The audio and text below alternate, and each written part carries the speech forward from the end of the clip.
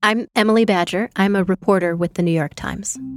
Since the pandemic, empty office buildings have become much more common in many cities. Why can't we just turn them into housing? It's actually a really complicated question.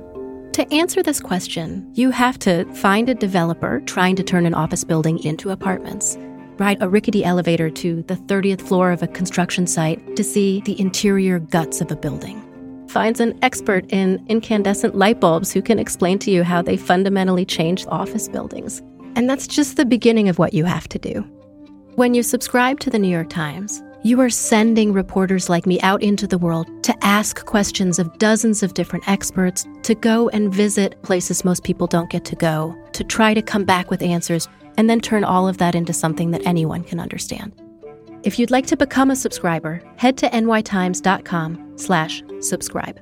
You need to see the animated floor plans in this piece. From the New York Times, I'm Michael Barbaro.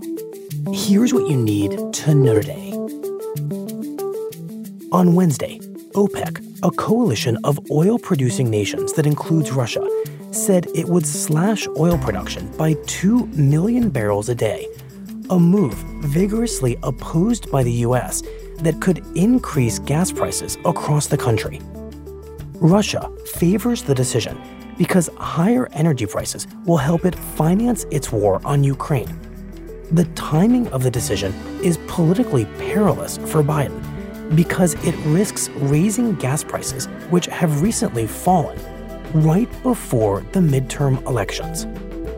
And the Times reports that U.S. intelligence agencies believe that the Ukrainian government authorized a car bomb that killed Daria Dugina, the daughter of a prominent Russian nationalist, outside of Moscow in August.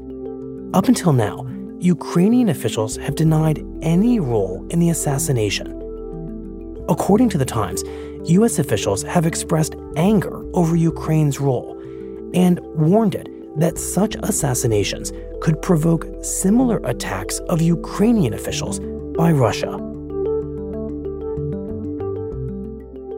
That's it for today. I'm Michael Barbaro. See you tomorrow. The less your business spends, the more margin you keep. But today, everything costs more. So smart businesses are graduating to NetSuite by Oracle. NetSuite is the #1 cloud financial system, bringing accounting, financial management, inventory, HR into one proven platform, helping you reduce IT costs, maintenance costs, and manual errors. Over 37,000 companies have already made the move to NetSuite. Backed by popular demand, NetSuite has extended its one-of-a-kind flexible financing program for a few more weeks. Head to netsuite.com/NYT. netsuite.com/NYT.